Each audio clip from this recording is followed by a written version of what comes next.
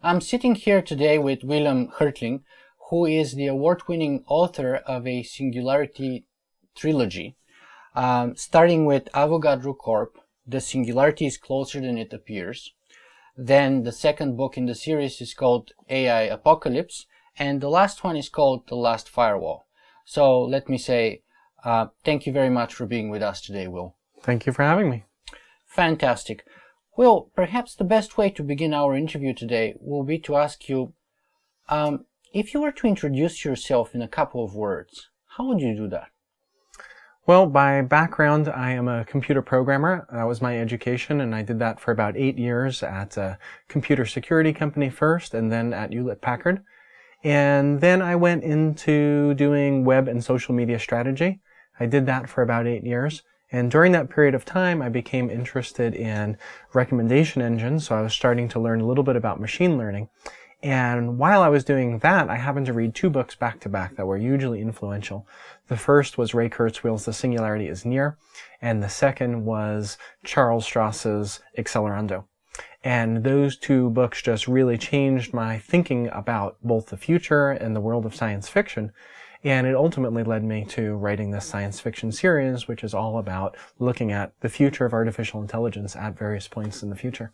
This is so amazing in so many levels, because amazingly, that's exactly what happened to me. I read back-to-back The Singularity is Near and Accelerando, and those 2 books blew out my mind so much that I had to start writing the Singularity weblog. And actually, my original website was called Singularity Symposium, and then once I discovered WordPress, I moved into blogging, and then I discovered podcasting, and I started my Singularity One-on-One series, which is sort of the long story of how I ended up talking to you here today.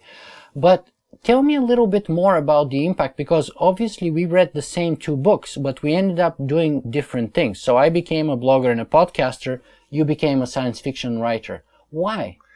So I was working with my friend Nathan on a project at the time. We were creating a wish list for Amazon based on recommendation engines. And I had read the 2 books, and I was just raving about AI and how we were going to have strong AI among us soon. And Nathan wasn't buying it at all. And he basically challenged me to come up with what would be a plausible scenario in which we humans who don't really know understand our own consciousness, how could we possibly create a conscious AI? And so we actually had the proverbial paper napkins, and I started sketching things out based upon the one area I knew a bunch about, which was recommendation algorithms, and created this idea all over the course of lunch of how you could have recommendation engines optimize language, and that language could end up manipulating people, because we know this all the time, right? People are social engineered into doing things. And this would be the perfect way for an artificial intelligence to manipulate people. And that becomes the means to affect change in the world. And then the question just becomes motivation. What would be the motivation for an AI to do so? And that's really the subject of my first novel. Well, by the end of lunch, I had Nathan convinced, yes, it was plausible. You could have an AI. It might not be conscious, but it would certainly be able to manipulate the world around it. And I left lunch thinking that this would make a great story. And I also felt like, after reading Accelerando, I felt like there was a big gap in science fiction, because there were all of these books set in the far-off future when we have faster-than-light travel and spaceships and, all these amazing things that really don't make AI an intrinsic part of the story or explain why they're not present. Because once you realize that the singularity is there, you have to either explain why it's not going to happen or make it part of the story. And most traditional science fiction stories skip over it. So that made me, when I had the idea for a book, I was like, oh, it's really on me to go fill that gap. Well, there's so many interesting elements that I want to grab from the last thing that you said, but let me try and throw a big branch in your spokes here by saying that I actually interviewed Charlie Stross, and I was shocked to find out that he's an absolute singularity skeptic. How could the guy who wrote Accelerando be such a skeptic? And the gist of his argument at the end of the interview was this: the world is complicated and very complex. Simple, elegant ideas that explain everything are wrong, he told me. So what would you say to something like that? Well, So it reminds me of a story from when I was in grad school. So I was attending the University of Arizona getting my master's degree in computer science. And this would have been in 93, 94. And a big problem of the time was how would we send video over the network in real time? And it was a super challenging problem because the network speeds weren't quite up to it. We either had to compress the video or only send parts of it. But at the same point in time, we didn't have the computational power to do it. And so we were working on all these software optimizations, improvements to the TCP protocol, compression of the video. And it always seemed like video on demand was just around the corner. Every year they said, well, it'll be next year we'll have it. It'll be next year we have it. Mm-hmm. And at that point in time, I happened to have been keeping a spreadsheet of every computer that I had ever owned. So this was just my personal computers. Wow. And every spreadsheet had how fast was the computer, what modem speed did it have, how much memory did it have, how much hard drive space did it have. Okay. And I extrapolated these things out year by year to 2030. And I said, I'm tired of hearing that video on demand is around the corner.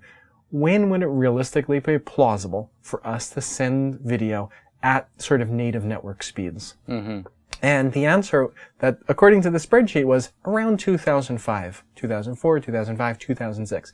Before that, it would have taken some kind of massive software breakthrough to be able to achieve it. And that was it. I kind of put the spreadsheet away. I told my friend Gene about it. He kind of laughed at me. And then a number of years later, Napster came out in 1999. And it occurred to me, it hadn't occurred to me up until that point, but it occurred to me to go back to the spreadsheet and say, when did the spreadsheet suggest we would have had audio on demand? And sure enough, the spreadsheet said, oh, it'll be sometime between 1999 and 2000. Yeah. And that was when Napster came out. Now, Napster is not a huge technological breakthrough, but what it said to me was the principle behind this is there are trends that are better predicted by the underlying hardware than by the software. Because although there's lots of problems to be solved in software, once the hardware is available, it's so much easier to solve them, and there's so many more people that could work on it. And of course, in 2005 was when YouTube came out. Mm-hmm. And could YouTube have come out before that? Probably not, just because the network speeds weren't there and the hardware wasn't there. In my interview with Ray Kurzweil, who is, as we know, the father of exponential projections, he says invention is all about timing, basically. Right. You don't invent for the world that you live in, but you invent for the world that you would live in when your invention is complete. Right. Or ready to go to market. So you imagine, you project forward, and you work for that kind of world. That was his thing. But let me ask you this then, because it seems that you're very much the kind of the brute force hardware-related argument that you just put forward. So the question then is, yes, computational power may be necessary, but is it sufficient for a singularity? In other words, Werner Vinge, for example, says that sometimes we have a software issue, and we cannot translate the gains in hardware into software simply because the software programming doesn't keep up with the hardware. What do you think about that? So look at IBM's Watson, which seemed like a big breakthrough for its time. Yes. Coming out of a research lab. Yes. And why is that? Well, because Watson ran on something like $2.5 million in hardware. Well, in the early 2020s, that same $2.5 million in hardware will be available to the general hobbyist for what they'll buy a desktop computer for in that day. So someone will go out and they'll spend $1,000 and they'll have essentially the same hardware power that those IBM researchers had. And what that means is instead of AI being something that's restricted to a bunch of guys in a research lab, it means that we will now have millions of hobbyists tinkering with this, in their homes. So which is going to make more progress? 20 smart guys in a lab or 1 million people tinkering with it? I mean, they're both necessary, but I think we're going to see an increase in progress. In the same way that we've seen an increase in progress with the release of ROS, the robotic operating system, which by being freely available has made it so that robotics researchers don't need to start over from scratch every time they're working on a new robot. Let me stop you there for a second, though, because I've been very fortunate to interview both Noam Chomsky and Marvin Minsky. And the most surprising thing out of both of those interviews, especially with respect to Professor Minsky, was that both of them, in different ways and maybe for actually for mostly the same reasons, denied outright that we have made any gains whatsoever with respect to artificial intelligence for the past 3 or maybe even 4 decades. Noam Chomsky was absolutely unimpressed by Watson. Professor Minsky was not very impressed himself. And basically it's brute force. In a way, it's according to them, it doesn't fit properly into the sort of general AI, real properly called artificial intelligence. And Noam Chomsky has been advocating brute force approach since the 1960s as pretty much the only viable approach. Right. But he said, just like he said with respect to Deep Blue defeating Garry Kasparov, that was as interesting as a bulldozer winning the Olympics in weightlifting. In other words, yes, machines are very good at brute force, but that is all they would ever be good for. And we have so far no overarching theory, which is, by the way, exactly what Professor Minsky said, that can give us those insights necessary to make the gap from brute force to real intelligence that can properly be called general artificial intelligence. Two extremely smart people, it's hard to argue against them. The counter argument that I can make, probably not being as educated in the field as they are, is that we made no progress in the theory of human-powered flight for hundreds of years. Although people wanted to fly, it wasn't until there was a motor powerful enough to pull the airplane into the air that it became possible to really work hard on the problem of flight. Mm-hmm. And similarly, to think that we could have made any real inroads in the 1960s or 70s or 80s into the field of AI, when we know that we're so many orders of magnitude far away from the computational power necessary, it seems impossible, right? Mm-hmm. So for that reason, yes, we don't have the theory, but, we didn't have a theory of YouTube, we didn't have a theory of Napster. I know they're a different class of problems, but I would be more concerned if we didn't have a theory when we got to the 2030s. By then, I think we'll start to have these theories. Mm-hmm. Well, I actually really like the example that you just picked with flight and the Wright brothers, and I really appreciate it, and I can see how that makes sense. But let me move on a little bit beyond the sort of general theoretical principles of the singularity and talk a little bit about your books. But before that, I want to bridge the gap between the two of those by asking you about your specific definition of the singularity. Let's be clear about what we're referring to, because one of the things that I found out after 130 interviews is that many experts have either slightly different or sometimes very different definitions of what they're referring to when they talk about the technological singularity. So what is your definition? For me, the definition is the moment at which we have an artificial intelligence of approximate human level. And that is, I think, different than the point at which we can't really understand the future, which I know to be the other sort of working definition. We can't see beyond that point because they'll be accelerating past us. That's the event horizon hypothesis. The event horizon. Yeah. But, those two things probably aren't that far apart. If we had a world of Albert Einsteins, it would be very hard to catch up with them and see where they were going. Mm-hmm. And knowing that the moment where we have a computer as smart as people, knowing that will exponentially increase year over year, means that we're just a few years away from that point of accelerating beyond what we can understand. Mm-hmm. So let me ask you this then. One of the subtitles of your novels is actually called "The Singularity is Closer Than It Appears." So does that mean that you're totally sold on the idea and you think that the singularity is not only going to happen, but it's actually going to happen closer than most of us think it will? I do think it's actually going to happen. And I have sort of a little matrix. I have a 3x3 matrix, which is starting with some of the more aggressive examples of how complex we think the human brain is, to the most conservative ones, and then how many computers do we do it on? Do we do it on what a single individual can do, a small research lab, or a world of computers. And so what I've come up with from that is we could have anything from 2015, which is basically right now, if we had, all of Google's computers dedicated to it. Your first book starts at 2015. 2015, exactly. Up to 2045 at the worst case scenario when, the computers that you're carrying around on your person should be able to simulate a human brain. So I think it'll definitely happen, and it'll happen somewhere in that range. And, I know that, for example, Daniel Wilson, author of Robopocalypse, he argues that there's not a lot of motivation for people to invest in strong AI, that there's better places, better investments to make. But that's what Marvin Minsky said, by the way, in my interview with him. And I think that's all true. The funding is for narrow AI. It's not for general AI. And I think that's true as long as we're talking about businesses. Hobbyists will create these things because people want to interact with data from Star Trek Enterprise. People want to create their friends, right?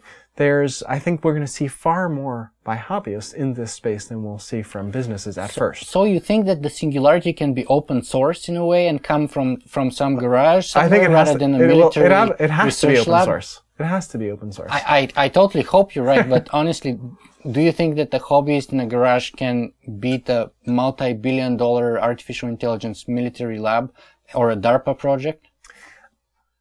Good question. Why is DARPA going to research labs to have, their contests for driving and their contests for fighting off virus attacks, right? It's not really something that can be centrally mandated. Right? You need the creativity of a lot of different teams working on it. You do need the creativity, but they set the parameters for the research. And then it will be obviously military AI, which is going to have very different implications altogether from an open source AI that comes in somebody's garage. Yes, but at the same point in time, I compare it to like the Netflix prize, right? With the Netflix prize competition, what happened is that you had 1,000 teams developing stuff. One team won, but 999 other teams went out and said, I didn't win. What can I do with my knowledge and recommendation algorithms? And now you have people going and finding other business applications for that. So there will be people competing in AI contests, and they'll be doing other stuff with that knowledge. So let me ask you this then. Let's assume that everything that you say is correct. Now, Werner Vinge says that we would have probably one out of two scenarios, hard takeoff or soft takeoff. Which one do you think is the more likely scenario?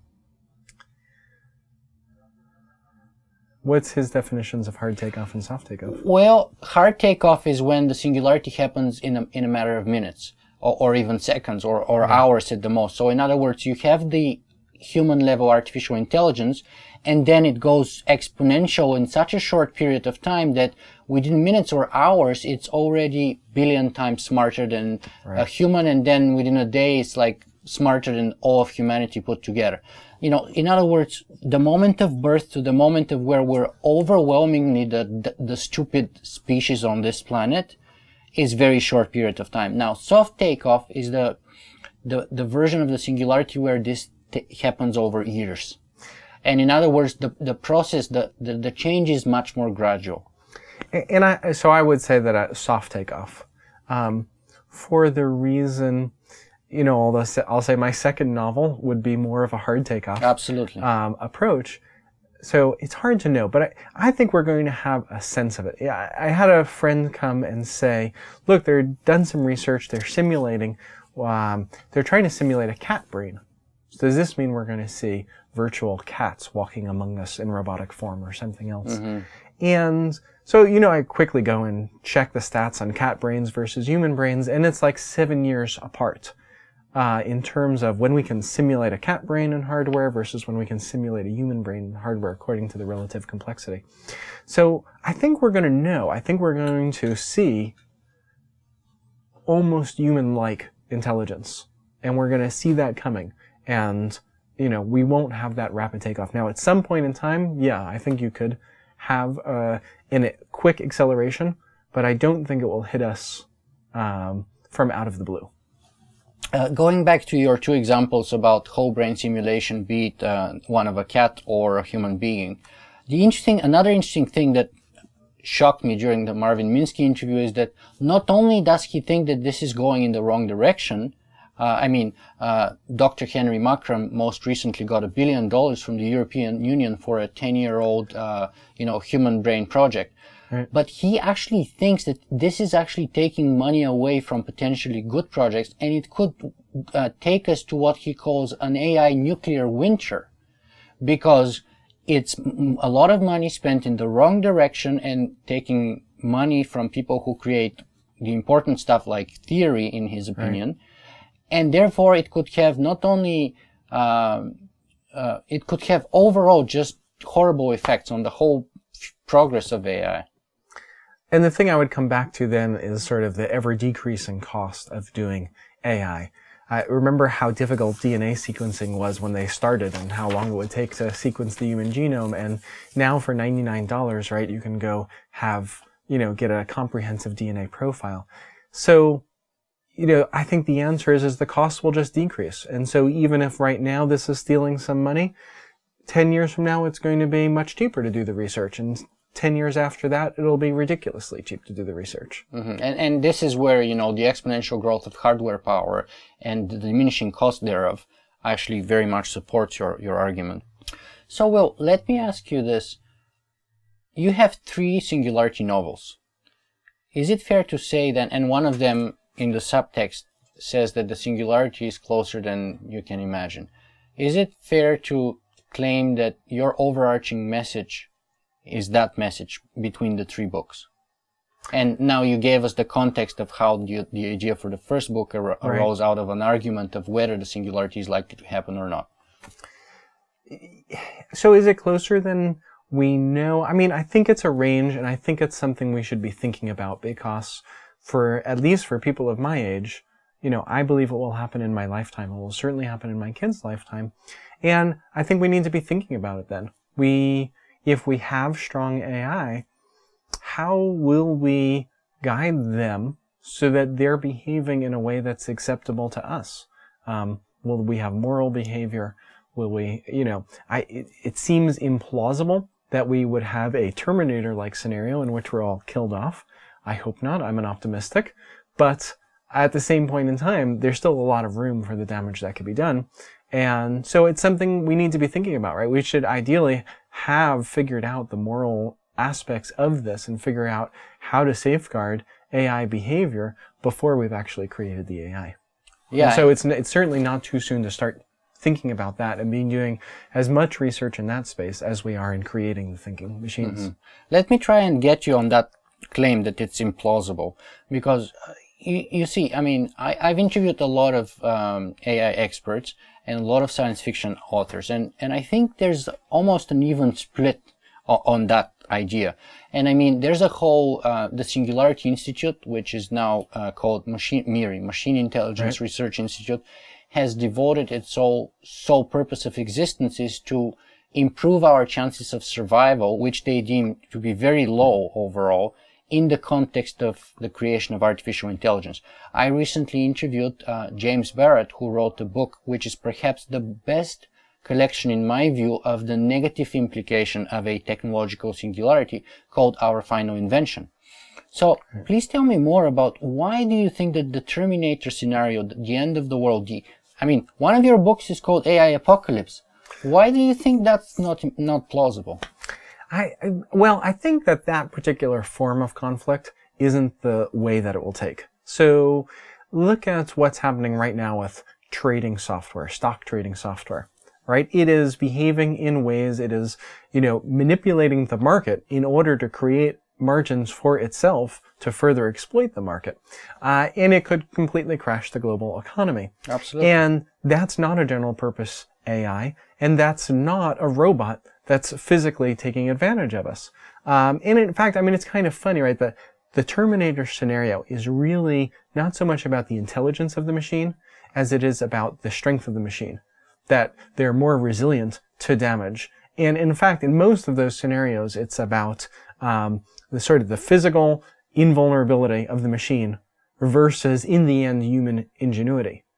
And I think that that's a very deceptive way to look at the problem, because the problem is not going to be about, silver robots with laser guns fighting us. It's going to be about very smart AI doing things that may or may not cause us to be able to unable to live on the planet. Let me get you right there on being deceptive and silver robots with guns against us. I mean, AI apocalypse. Right? Which, I found lots of parallels with Daniel Wilson's, Robopocalypse.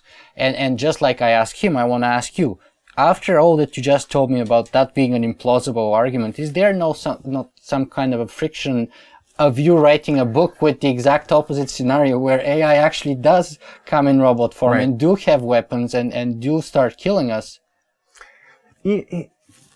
So yes, the risk is obviously there, and that's the reason why I write about it.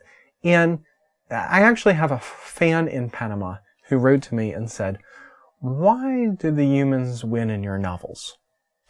And I said, well, it's a good question, because when I'm writing them, it does seem like the machines have all the advantages.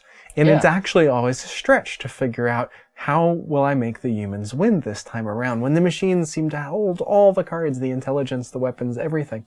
But, I'm an optimist, and I grew up in an age of optimistic science fiction, and that's what I want to write. So that's what I write, and that's my viewpoint on AI is still optimism. I would like to live in the world of Star Trek: The Next Generation, and the best way to get there is going to be by having friendly AI that will help us get to this age where we can explore space and things like that. And so I'm still an optimistic, but I think there's a lot of risks. I just think that the risks are more likely to be in things like crashing the global economic system, or in the process of taking over computers, rendering them useless to us so that our global supply chains fail and we die because we're starving in cities. I think that those scenarios are just more likely than the scenarios of us being attacked by robots with guns. Let me give you an alternative conflict scenario, which is very popular in some circles. It's the Art-elect war scenario. I've interviewed Dr. Hugo de Garis for my show, and he said he didn't think that the actual war, what he calls the Giga War, would be one between machines and humans. He thinks it will be between two groups of humans that he calls the Cosmists and the Terrans. That is, the Cosmists are the people who are pro-machine intelligence, pro-human enhancements, and people who would be conservative or who would, for religious or other reasons, decide to oppose the other group. Right. In other words, he thinks that the next world war, the Third World War, the Giga War, the Art-elect war would be between two groups of human pro and against the singularity. How about that for a likelihood scenario of global conflict? Yeah, I think it's likely. It's similar to the topic that I'm working on for my next novel. So, I do want to explore that scenario. Very interesting. It is very interesting. And obviously, nearer term even than that is the use of drones in warfare and the automation that we have there. Already a fact. Which is already a fact.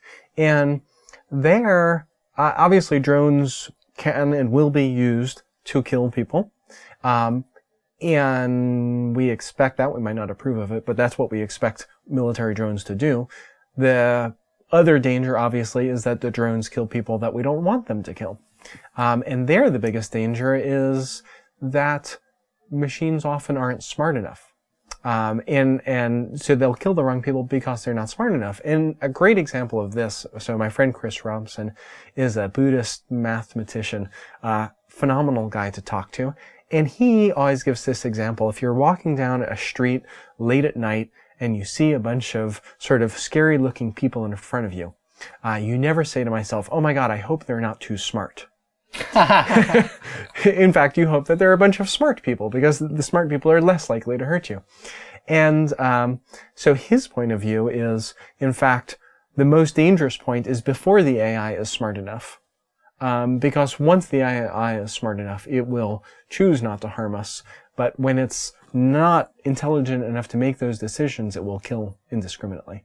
And in the case of military drones, we could easily imagine a case of a drone going crazy and killing everybody. Yeah, that's a very interesting and almost unique argument. It's very similar to what Robert J. Sawyer argues in his trilogy WWW, yes, which is about emergent artificial intelligence.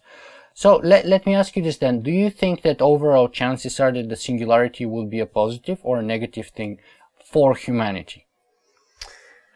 I think will be positive. The opportunities that we have are basically to, resolve death in some way, to either upload into a computer or fix our human bodies so that we can live forever. We have the opportunity for advancing technologically faster than we ever have before, allowing us to do really anything we want. Mm-hmm. So there's a ton of potential.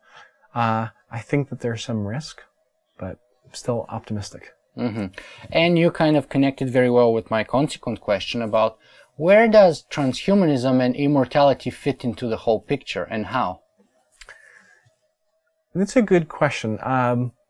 One of the other things that I've looked at with projecting technology is when will we realistically have computers in our brains? Because I think that's probably one of the first big transhumanistic things we'll experience. And the odds are that we'll have that around 2035. I was actually a little surprised to see that that would be much earlier than sort of the worst case predictions for AI. So we may have computers in our brains long before we have AI around us. And that's really interesting. We will be augmenting our own intelligence, and it's possible by the time that we have AI, we will be as much artificial as the AI are. Oh, so you think that actually perhaps that could be one point of mitigation of the conflict, because we would be a lot more like them by the time they're a lot more like us. Exactly. That's a very interesting idea. I like it. I like it a lot, I have to say. But what about immortality? Where does that fit into the whole picture? When we become a lot more like them, does that mean we'll be able to completely overcome biology? And I mean, death is the biggest limiter of all. I feel like we have not really made a lot of progress in really extending the human lifespan. We've resolved a lot of issues that can cut the human lifespan short, but we haven't really resolved at the end.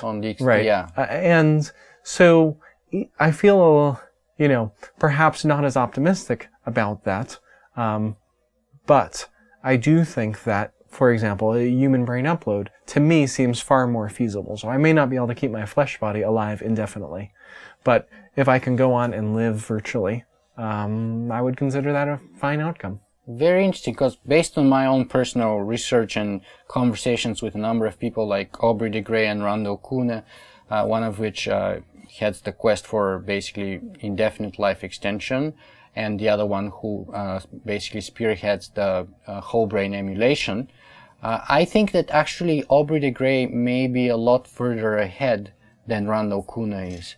And it seems to me that whole brain emulation, let alone mind uploading, would be much tougher, it seems to me, than, removing the biological junk that accumulates in our cells, and that eventually ends up causing, old age related diseases like Alzheimer's, etc., and eventually cancer, or that lead to death. Don't you find that to be more plausible, that we would actually figure out the mechanisms inside of the cells before we actually get to do the whole brain upload, whole mind upload? Honestly, I don't know enough about the biological side to feel like I can speak to that aspect of it. The reason I think the human brain upload is plausible is because it is the similar sorts of things that will be required to have a human equivalent AI. And if we enter the realm of having the AI, even if we can't solve the problems, the AI will. So that's why I feel sort of more optimistic about that aspect of it. Well, for me, one of the recent revelations on that topic came during my interview with Dr. Stuart Hameroff at the University of Arizona, when he said that to call a neuron a simple classical computer, it's the greatest insult to the neuron, because there's a lot more going on in a neuron than a simple 0 or 1 kind of a straightforward classical computer computation. Sure. So how is that going to be resolved? But how are you going to translate something which is not translatable, according to him, in zeros and ones? Well, that's, to say that it's not translatable in zeros and ones, at some level, some underlying behavior is. And so, even if we're in a situation where it's 2 orders of magnitude more complex than we thought, well, that's just extending out the singularity 10 years. If it's 4 orders of magnitude more complex, it's 20 years. So it doesn't, I think, reduce the inevitability of it. It just moves it further out. Mm-hmm. I see. Let me ask you a little bit more about death and immortality. You haven't touched directly transhumanism as an issue in any of your novels. Why is that? Are you avoiding it deliberately? Well, so in my 3rd novel, I start to talk about it a lot more. Most of the characters have neural implants. They use them primarily to interact with the network, not as much to modify themselves. But by the end of the book, we have characters who are really able to affect the world around them with their implants. We have a character who's basically been rebuilt from scratch, and he has a human brain but a robotic body. And so I started exploring it much more during the course of the novel. And, the series of books is set at 10-year intervals. So Avogadro Corp is set in approximately 2015, AI Apocalypse in 2025, and The Last Firewall in 2035. And my next book will be set in 2045, where it pretty much becomes inevitable to address transhumanism. So it is something I'm growing into as I write. So what's your take on transhumanism? Is it a good thing or a bad thing, in your view? Let's start perhaps. What is transhumanism first? Well, to me, transhumanism is modification of our basic human type, extending ourselves with technology or with genetic engineering so that we're somehow better than we were as humans before that point in time. And we do that all the time now, right? We carry a smartphone, and that is technology that extends how we can interact. And all we're really doing is bringing the technology in closer. So I think it's inevitable. I mean, some people are sort of horrified by the idea, but, when the day comes that neural implants are available, I guarantee there will be a substantial part of the population that will say, sign me up. I'm tired of looking at these screens, or I'm tired of, interacting with this computer as this separate thing. I want it part of me. Would you sign up? I would definitely sign up. I won't sign up for version 1.0, yeah, but I'll sign up. And especially as people get older. I mean, I've reached the point where, now I'm trying to find the right distance to hold the things to look at.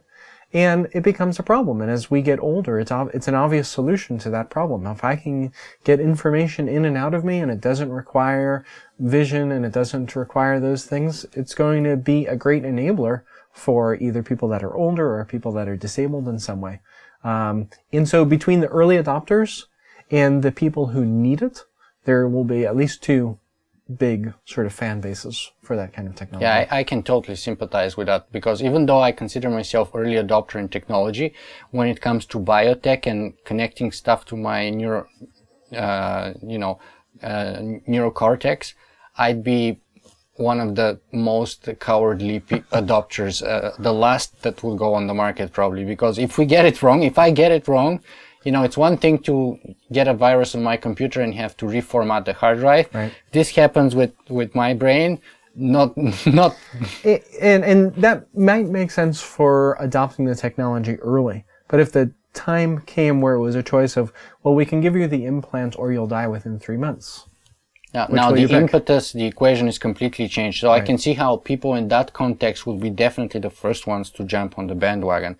So let me ask you this then. Would it be fair to say that you're both a singularitarian and a transhumanist? I would say I'm primarily a singularity guy. The other part I see more as the outcome, as sort of a secondary outcome. I think we have to solve all the problems with AI. We have to both get there, and we have to ensure their moral behavior. And I think a large part of what we'll see in transhumanism will come after that point. Well, let me ask you, is there any movie rights or film rights on the horizon, or have you done anything on that end? Could we expect like a full movie production on one of your books? I certainly hope so. So no movie rights yet. I'm trying to shop the book around and get some interest, and see what happens. Because there's actually a lot of interest in the topic lately. I mean, your friend Daniel Wilson's book rights for Robocalypse were picked up by Steven Spielberg. Yep. And I think it was originally scheduled for 2014. Now it's going to be 2015. That we should be expecting a book by Spielberg, nonetheless. Absolutely. Which would be very interesting. So, Will, let me ask you two questions which are basically both sides of the same coin. First of all, what is your greatest inspiration, the greatest dream, the thing that absolutely blows your mind when you project as much forward into the future as possible? And then the flip side of that coin is, what's your greatest fear? What's the thing that scares you the most? My greatest aspiration would be that we are able to create smarter than human AI, and that we have a friendly relationship with them in which they take a benevolent point of view to us, and they're here to help us on a mission to basically become more fulfilled human beings. Isn't that very self-serving to us, though? I mean, wouldn't they have more interesting things to do? I think that's a possibility. But on the other hand, at least at the current point in time, right, we're all part of one ecosystem. And just like ants are part of our ecosystem, but we're not very interested in making their life better, perhaps. We're not, but it also prevents us from, say, wiping them out entirely, because they exist in our ecosystem. And yeah, but we don't hesitate if we trample on their anthill every once in a while. That's true. Well, maybe think of us as pet dogs. So we're not so likely to kill our pet dogs. I think so. At one end of the spectrum, right, is sort of total human fulfillment, so that we're resolved of all the issues that we have today on this planet, of which there are many.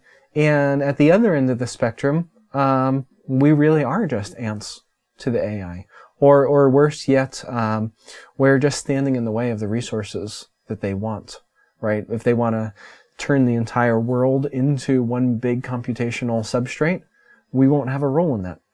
So that would be the worst case scenario. So you do fear, at least a little bit, even though you're overall an optimist, that the AI apocalypse may indeed have some probability of coming to be. It's there. It's a little fear. It's an option, yes. Yes. So Ray Kurzweil, in his Stages of the Singularity, says that perhaps the ultimate point of development in the singularity will be the moment when, quote, the universe wakes up. And, perhaps at that point our planet will be a giant computronium. There will be no dumb matter across the universe. Everything will be smart matter. Do you have an equivalent of that kind of ultimate end or ultimate teleological point of development of the technological singularity? What would be the cosmological implications, in other words, right, of a singularity? I grew up at an age where I was watching Carl Sagan on Cosmos. And so for me, the ultimate thing would always be space travel, that we get to explore the universe. So what I really hope happens is that through a combination of both life extension and radical acceleration of technology, we do get to a point where people of my generation, if we choose to, could go explore the rest of the universe and find other intelligent species. I mean, what would be more amazing than that?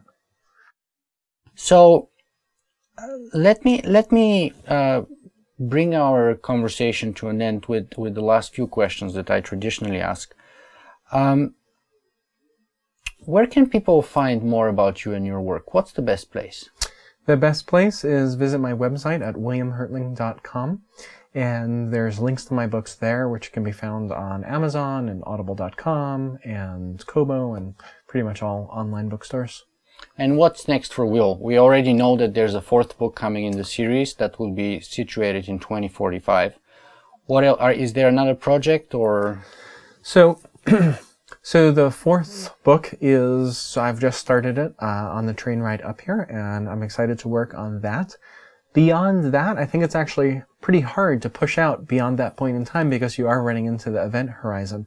So I think I want to come back and tell some more near-term stories. One of the things that I really love is I love data mining.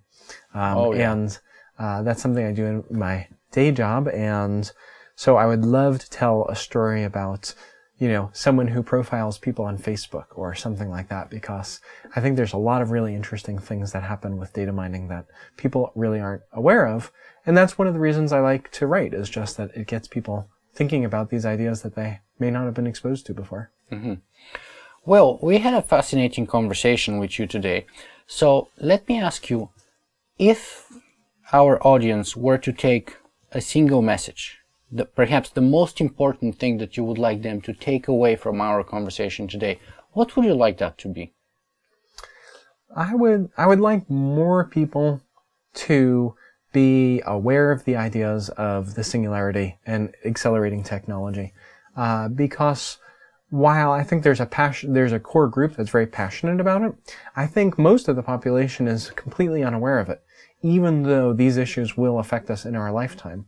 And people need to start to build up a familiarity with it, so that, you may have somebody who's never thought about the singularity, but they're in a position to influence people who are working on related technology. They should be able to have that conversation and talk about it. So that would be my hope. Well, Hertling, thank you very much for being with us today. Thanks for having me.